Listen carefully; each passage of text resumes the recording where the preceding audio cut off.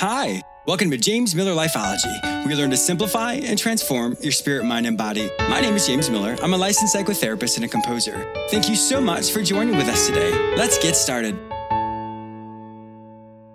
Did you know that on jamesmillerlifeology.com, you can enroll in the academy I created for listeners just like you? I've created courses you may take at your own pace, which will help you simplify and transform your spirit, mind, and body. Enroll in one of the classes today. I have a great show for you today. I'm going to encourage you that from where you started is not how you will end up. I'll also be interviewing author Jenny Mayer and reviewing her autobiography, Never Give Up, How Determination and God Gave Me a Better Look at Life. She is a perfect example of how where you started is not how you will end up.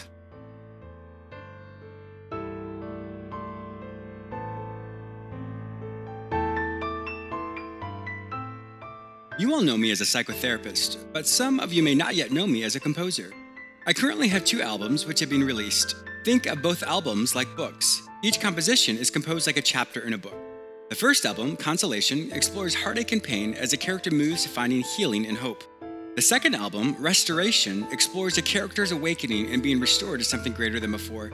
You may purchase these albums on iTunes or any other digital music store. The names of the albums are Consolation and Restoration, and my stage name is James S. Miller. The name of the piece you're currently hearing is from the second album, Restoration, entitled Introspection.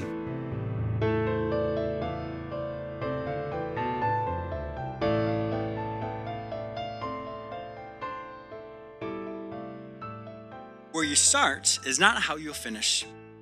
We often look at people in the movies and think, man, if I had that much money, my life would be totally different. I would have so many opportunities and I would be incredibly happy. But what we don't realize is we're all self-made people. Yes, we may not have some of the opportunities that some people have, but it doesn't mean that our life is going to end up the way it started. You often read about many people who came from pretty much nothing, but became something in their life. And you look at yourself and think, well, I could never do that. But why? Why could you not be that way? When you think about it, we're all self-made people. The choices you make right this second determine what's going to happen in the next second after that. All the choices we make line up together to become the person we are today. Often I've heard many people say, well, James, this is all I know, or this is how I grew up, or this is what I was taught. And you are absolutely right. That's what you were taught, and that's probably all you know. But if you find yourself asking the question, there's got to be more to life, well, then that simply means that you are not satisfied with where you are today. The way it works in life is we learn so many things from the people around us. And in fact, that's technically what lifeology is, the study of life based on all the people around us, which helps us become better and more successful. If you look at other people around you and you find that you're very jealous of them or that you are very envious in a lot of ways, a lot of that has to do with you are settling for where you are today. Sometimes we just don't know that there are other options. You know, going back to that whole concept of TV, when you look at things on TV and you think, man, I would really like to have that type of thing, or I would like to have more education like that person, or I really like that person's personality. I think it's great how they laugh so much. If you find that the people with whom you associate don't necessarily demonstrate those behaviors or those personality traits, then you have to look at something different. You have to look for that on your own. Because remember, with whom you associate is as high as your life is going to go. And of course, that means nothing against the people that you're hanging out with. It just simply means that you want to always increase your ability to learn from other people. There are many stories of people who came from nothing and became something. There is absolutely no reason why you, who may have come from nothing, can't come to something. And a lot of that has to do with your perception. Whatever that something may be, or wherever you want to be in life, is basically up to you. And I know for some people that's really hard to understand because they've encountered so much adversity in their life. Think of a skyscraper. The higher the skyscraper is, the deeper the foundation has to go. And for those of you who have come from nothing, that just simply means the deeper the skyscraper, which means the harder you fight and the harder you learn the things that perhaps other people have already learned, just means that once that foundation is set, there is absolutely no limit for you. When you really compare different circumstances, it's often better that people don't come from a background of having many things because they understand the value more of what they had to attain and what they had to learn in order to get what they have. So I would really ask you, when you look around your life and you want something different, what's stopping you? What is it within you that says, I could never do that? Because whatever it is, it's a lie that unfortunately you've believed. When you see the people around you and when you find you're envious of them, there's absolutely no reason for you to be because you can also have that.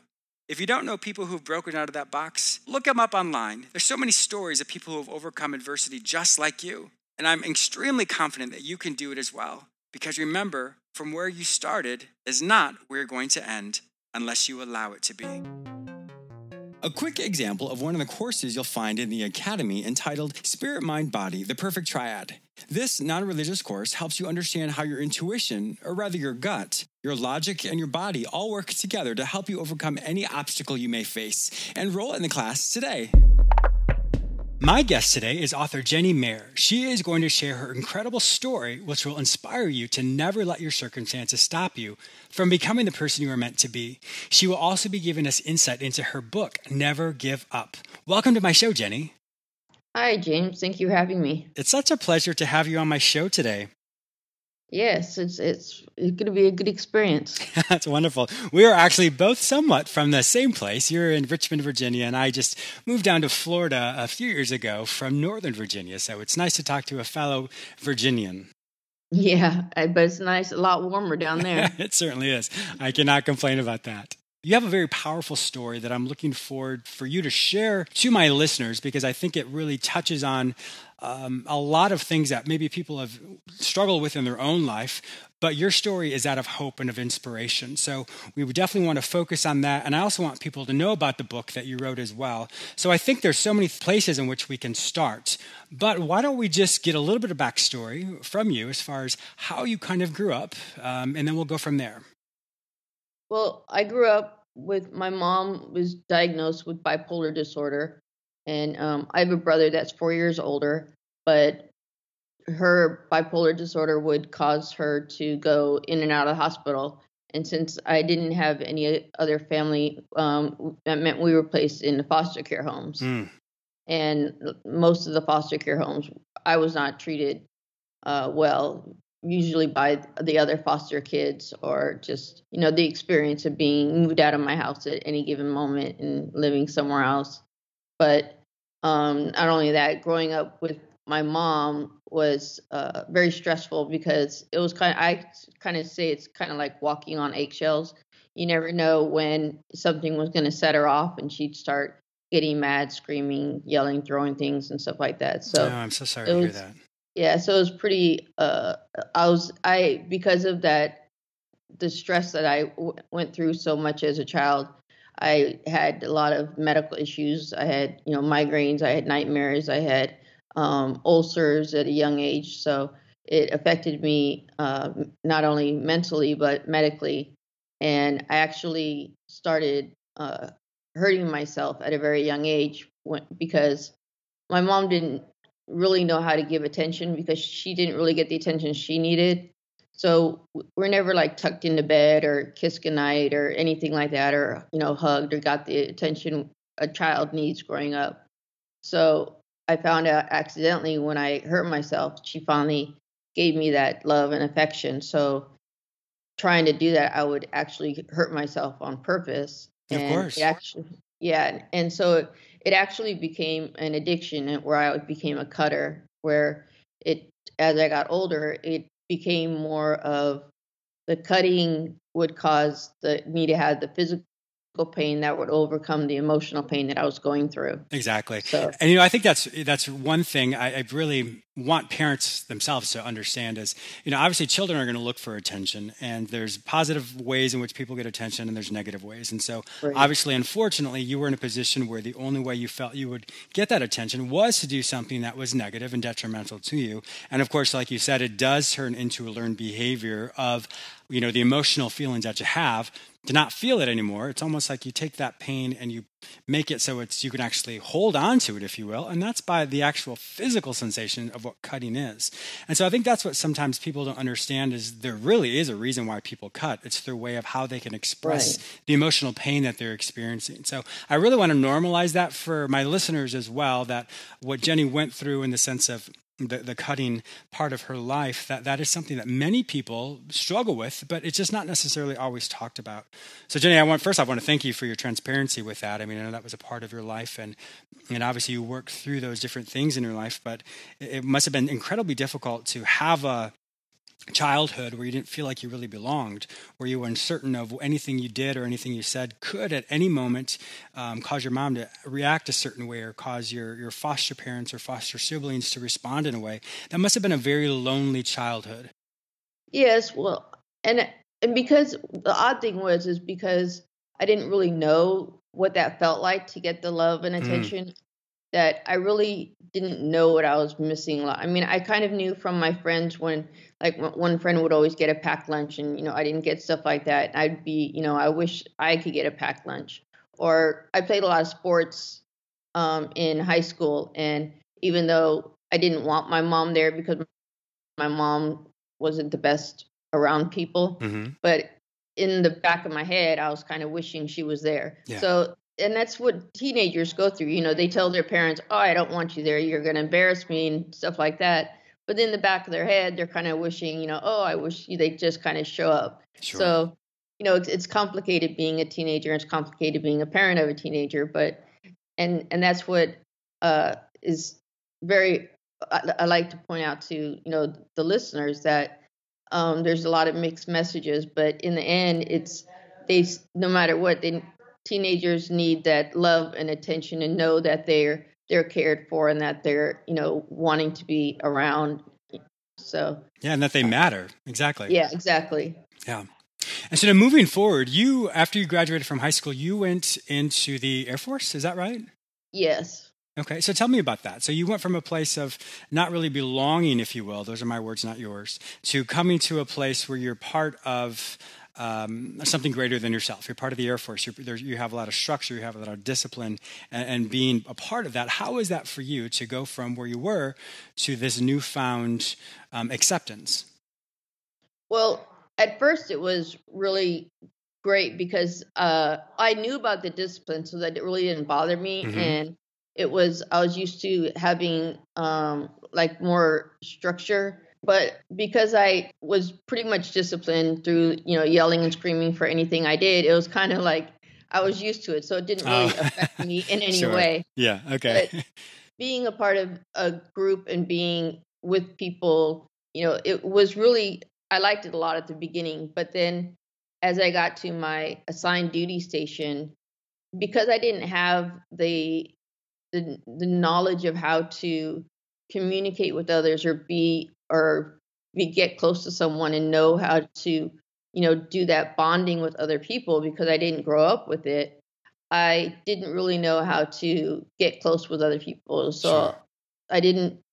I was kind of a loner, but I didn't want to be, but I didn't know how to reach out to people, to know how to have communication and stuff. So as I got to my duty station and I was kind of doing my own thing, it got to affect me more and more. And so my depression, I started dealing with depression, and I, tried doing things to make up my time, but I still didn't really have any kind of bondage with Mm-hmm. any friends or anything like that. So that's when I started having to deal with the depression again. And I ended up being hospitalized while I was in the Air Force and for the depression, and initially diagnosed with bipolar disorder myself and had to put on medical discharge. Mm.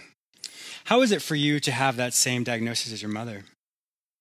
Well, at first, I didn't really compare it, because my mom was really angry, and she had like psychotic episodes with Okay. hers. Mm-hmm. And mine was more, I'd get really depressed and then I'd get manic. Sure. Where I couldn't sit still, I'd go out and buy things, I had to keep active and stuff. And then I'd drop to like severe depression where I didn't want to do anything. So mine was a different form of bipolar, but I also suffered from post-traumatic stress disorder from my childhood and from different things that happened while I was in the Air Force. So that, along with the bipolar, and then also because of the cutting, that was dealt with. So I was dealing with a lot of different types of mental illness. Yeah, and it's hard to medicate bipolar by themselves to get the right medication. So, Sure. and then because I didn't have any real close friends or anyone close to me, it made it that much harder. Like your support group, you didn't have much of that. Sure. Right. So let me just tell my listeners real quickly, there are actually different forms of bipolar disorder. And the main ones that most people have probably heard of is you have bipolar 1 and bipolar 2. Bipolar 1 is the one where it has there's more manic episodes, meaning the grandiosity, the pressured speech, the doing things that are so bizarre and so energized to such a degree that it just seems very odd. And I'm using very much of layman's terms here, but you'll find more of the manic episodes with a little bit of depression. And then you have what's called bipolar 2. Bipolar 2 actually has more of the depressive symptoms with what's called hypomania. So it's not as much mania as you would see in bipolar 1, but there is a lot of that grandiosity. There is a lot of that feeling like you're on top of the world, and then you crash down to really low levels of depression. So I just want to kind of explain there are, I guess, multiple versions of what bipolar is, but just wanted to separate that to help you understand the difference why Jenny was saying that her mother's bipolar was different than hers. Yeah, and there's usually, when you have a bipolar disorder, it's usually also masked with another mental illness also. Mm-hmm. So yes. It's usually, that really makes it hard to find the right medication to stabilize, because it's just, and I also suffered from insomnia. Oh, goodness. And that makes it even worse. Dealing with insomnia. So it was really hard to get the right medication to keep me stable, because, and then the medication, it takes like 6 weeks to find out if it's going to work, right? So you have to go through a long time of, going through, counseling and trial everything and error, like that. Sure. Yeah. Right. And at 21, something happened to you. Tell us what happened at age of 21. I had called 911 because I was depressed, and I just really wanted someone to talk to. And it wasn't a suicide to call 911, but when I called them and they were heading in that direction, I had hung up the phone, and it was late at night, so I'd gone for a walk in my neighborhood. I had owned my own house at that time, and at that time I had seen police cars driving by, and I didn't think much of it. But when I went back home, I called 911 and I told them, "Don't send the police. I'm fine. This isn't an emergency or anything." And they ended up sending the police again. And I was fearful of the police because of growing up. The police were the ones that took me away from my family. Mm-hmm. And I had different episodes, problems with the police dealing with my mental illness. So I was really not trusting of police at all. And so when I went back home the second time and I told them, please, I'm okay. And for some odd reason, I don't know why, the person that I was speaking to had just blurted out, "Oh, so you want to kill a cop?" And oh my goodness. Yeah. And I was just like, no, nothing. I don't want to. I don't know what you're talking about. And so I hung up the phone, and I had run across the street because I knew they were going to send the police. And I saw the police going into my house with their flashlights and everything. And I thought they had left. And apparently they had staged a vehicle down the street where they could still see if I ran into my house. And so when I went back into my house, they knocked at my front door, and I went to run out the back. And there was an officer standing right there, and he had his gun drawn on me. And I had gone to the back of my garage where there's windows so that you can kind of see out. And I had one of those little 2-inch folding knives that you keep in your pocket. Mm-hmm. I had one of those, and I pulled it out, and I was just telling them, "Don't shoot me or I'm going to stab you," which was not the right thing to say. Of course. Yeah. But so they had brought in an officer, a sergeant, to kind of talk me down and, put everything down. And I was scared and didn't know what. And at that point, I was really wanting to die. And so it was just crosstalk. And I get a lot more into it on my book. But basically what ended up happening is they had got to a point where the captain came out, and I guess they got tired of talking to me, and they had told me that they were going to come out and they were going to call SWAT to come in. And at that point, my vision was, like you see on TV, SWAT comes in, they throw tear gas, they do all these blasting things, and, they come in with guns drawn and everything. So I'm thinking the worst. And I went to draw the fire extinguisher that was in my garage, thinking that if I sprayed them, they'd get out of the way and I'd run past them, which makes no sense now. Sure. But I I got the fire extinguisher, and in order to spray the fire extinguisher, I needed two hands, so I had to drop the knife. And as I was spraying the fire extinguisher, I was moving towards the door, and I had seen the flash from the gun, but at the moment I didn't know what was happening. Everything slowed down for you, sure. Yeah, I fell back against my car, against the hood of my car, and I fell down to the ground. And I looked down, and I could see drops of blood coming from my mouth. And it ended up that I was shot with the 45, and it was shot in the mouth, and it had gone out down through my lower jaw, and it shattered most of my lower jaw. That I almost died. I was airlifted out of there, and at the beginning they handcuffed me and they had me on my stomach, and I could feel the grass poking at the bottom of my jaw that hurt like crazy. I'm bad. But I had to have a trach because I'd stopped breathing in surgery, and my tongue had swelled up. And so I ended up, they charged me with attempted murder and assault of a police officer. And I had a halo of pins around my jaw to hold it together. And they put me in jail, and they put me on a $150,000 bond, and which I couldn't pay off. Wow. Yeah. And so I ended up in jail. I was in jail with this medical issues, and I had to have multiple surgeries. And I ended up being in jail I stayed in jail because I was going to fight for the preliminary hearing. And it ended up being 6 months when they plea bargained me. And they said they had lost the tape, and I was put on 6 months probation. And the officers, the sergeant that was talking to me, he was put on administrative leave for investigation, and they were charged like $600 for the fee. And the officer that shot me, same with him, he was put and given $600, whatever. And the captain, they were investigated, but everyone was cleared and just, told, fined, whatever. But I've had to deal. I have a lower jaw, but I have almost no teeth down the bottom, and it went basically through the front of my mouth, and it went down at an angle through my lower jaw. So I ended up having my jaw wired shut while I was in jail, so I wasn't able to eat much. And I had like 6 surgeries, and now I have like 7 teeth. So such a traumatic situation that happened to you. I can't even imagine what that's like. I mean, that's something you would see in a movie.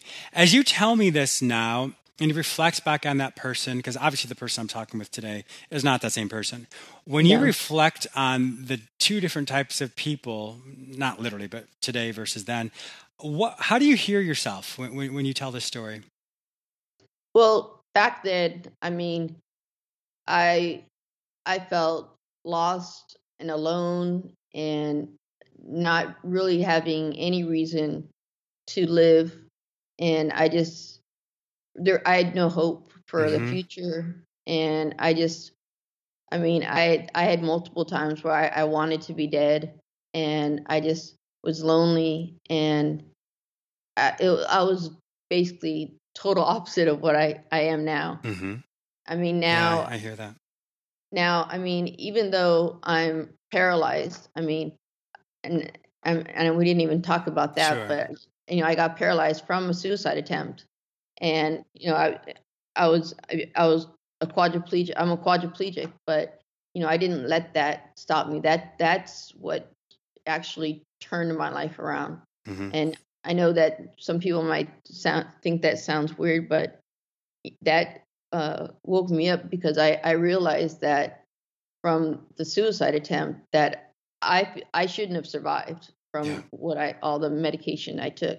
And I knew because of surviving that suicide attempt that God saved me for a reason. And even Yes. though I had no knowledge, I mean, I've never opened up a Bible. All I knew was the child's form of Noah's Ark. I didn't know the real story. And, I'd never gone to church. I didn't have any kind of biblical knowledge or even religion or anything. But I believed in God, and I believed there was a God. I believed there was a God. I didn't believe in God. Mm-hmm. And so, but I from being alive, I knew that there was a reason. And I was able to, I after I became paralyzed, I mean, that was just another fight that I had to go through with all different ways than I have ever imagined. But, it was a fight that I was willing to, continue. I mean, I had my goal to live independently and to, be as independent as I can, no matter what anyone told me. And, I overcome so many obstacles as a quadriplegic from, I was in a hospital for almost 4 years because of my disability. They didn't think I'd be able to take care of myself. And really nobody was willing to take on the responsibility to help me. But, I was able to overcome that. But it was, I realized it was finding God and realizing that how much he has saved me and how much he has, helped me. And I've learned my religion. Go to church. I have lots of friends who are brothers and sisters in Christ. That's And wonderful. they've given me a new hope. And it's like, I no longer, when bad things happen or things that don't go my way, before I used to be like, oh, it's not going to happen that way. Now there's nothing, it's not worth living, it's not, Mm-hmm. and just give up. But now it's like, okay, it didn't happen that way. There's a reason. I don't know what it is, but there's a reason. And I just have to accept it. And, I end up finding out later on, it all makes sense. It but all makes sense. Of course, Yes, it didn't make sense at the time. Yeah. But it's not meant to be. And it's interesting when I hear, I'm sorry to interrupt you, but when I hear this, that you went from a life of not having support, not having structure, not having that love.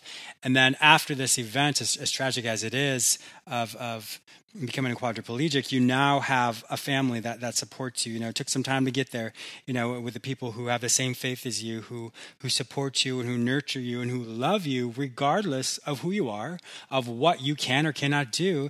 And I think it's just such a beautiful effect that, yes, it's horrible that these situations happened, but there's always another way to look at something. There's always something that can come out of something that has been very traumatic or very painful in our lives. And I'm so glad to hear, the different sides of this. And of course, I'm sure for my listeners, when they first heard the first part of your story, they're like, well, where's this story going? But to hear this side of you, to know that you have hope, that you have found a purpose, you have found a way in your life to just be the amazing person that you are, Jenny. And it's also, I mean, if I wouldn't have gone through a lot of the tragedy I went through growing up, basically raising myself, I don't think I would be the strong person I am to have this fight as I am now. Yes. And that's what I mean. I mean, we don't know. We were going through troubling times, and it's hard.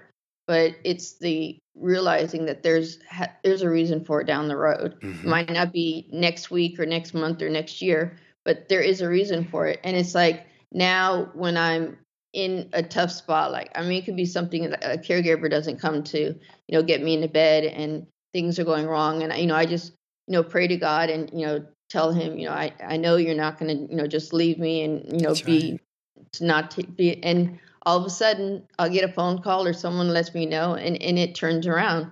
And that's wonderful. It's that faith, and faith is so strong, and the believing in a higher power, and that, you're not going to be left alone. You're not going to be without that love and hope that I was without or felt I was without, growing up and when I was a lot younger and everything. So Yes. One thing I always really teach people is there's faith versus fear. We have a choice. We can either have the fearful and anxious thoughts in our mind that ruminates over and over, or we can have that faith to say, I don't understand it. I don't know how it makes sense or how it will make sense, but I do believe historically everything has worked out in my life to such a degree that I'm okay, I'm healthy, I'm whole, I am the person that I want to be. And so really looking at that, the choice of, do I look at the faith side of it or do I look at the fear side of it? And of course, your faith itself, not only in everything that's happened, but also your faith in God itself really allows you to say, regardless of your situation, you are going to be okay. And I think that's a really good lesson that many people, that we all can really relate to, that we have a choice. Do we look in the part of our life that's more of the fear-based, or do we look at the part of us that has that faith, knowing that regardless of any situation, we are going to be okay? exactly. So, Jenny, your book, Never Give Up. Now, that can be found on Amazon, correct? Correct. And through my website. Okay, wonderful. So what I'm going to do is I'm actually going to link your book. I'm going to put it on my storefront on jamesmillerlifeology.com so people can either directly buy it off of my website, which will link it to Amazon, and also we'll get your information as far as where people can find your website as well, and where they can reach out to you to find out more information about you. So where would that website be found? The website is themindbodyandspirit.net. Wonderful. So, Jenny, it has been an absolute pleasure having you on my show. I know your story has been very inspirational, and I know it's going to touch a lot of the people who are hearing it today. So thank you once again for being a guest on my show. Thank you. It was a pleasure. I also want to thank you, the listener, for joining with us today. Please subscribe to this radio show through whichever portal you joined with us today. Also, please visit my website where you may enroll in the Lifeology Academy, read my published articles, and watch all my YouTube episodes I created just for you. If you would like to become a show sponsor or become a guest, please visit jamesmillerlifeology.com. Once again, thank you so much for your support, and I'll talk to you soon.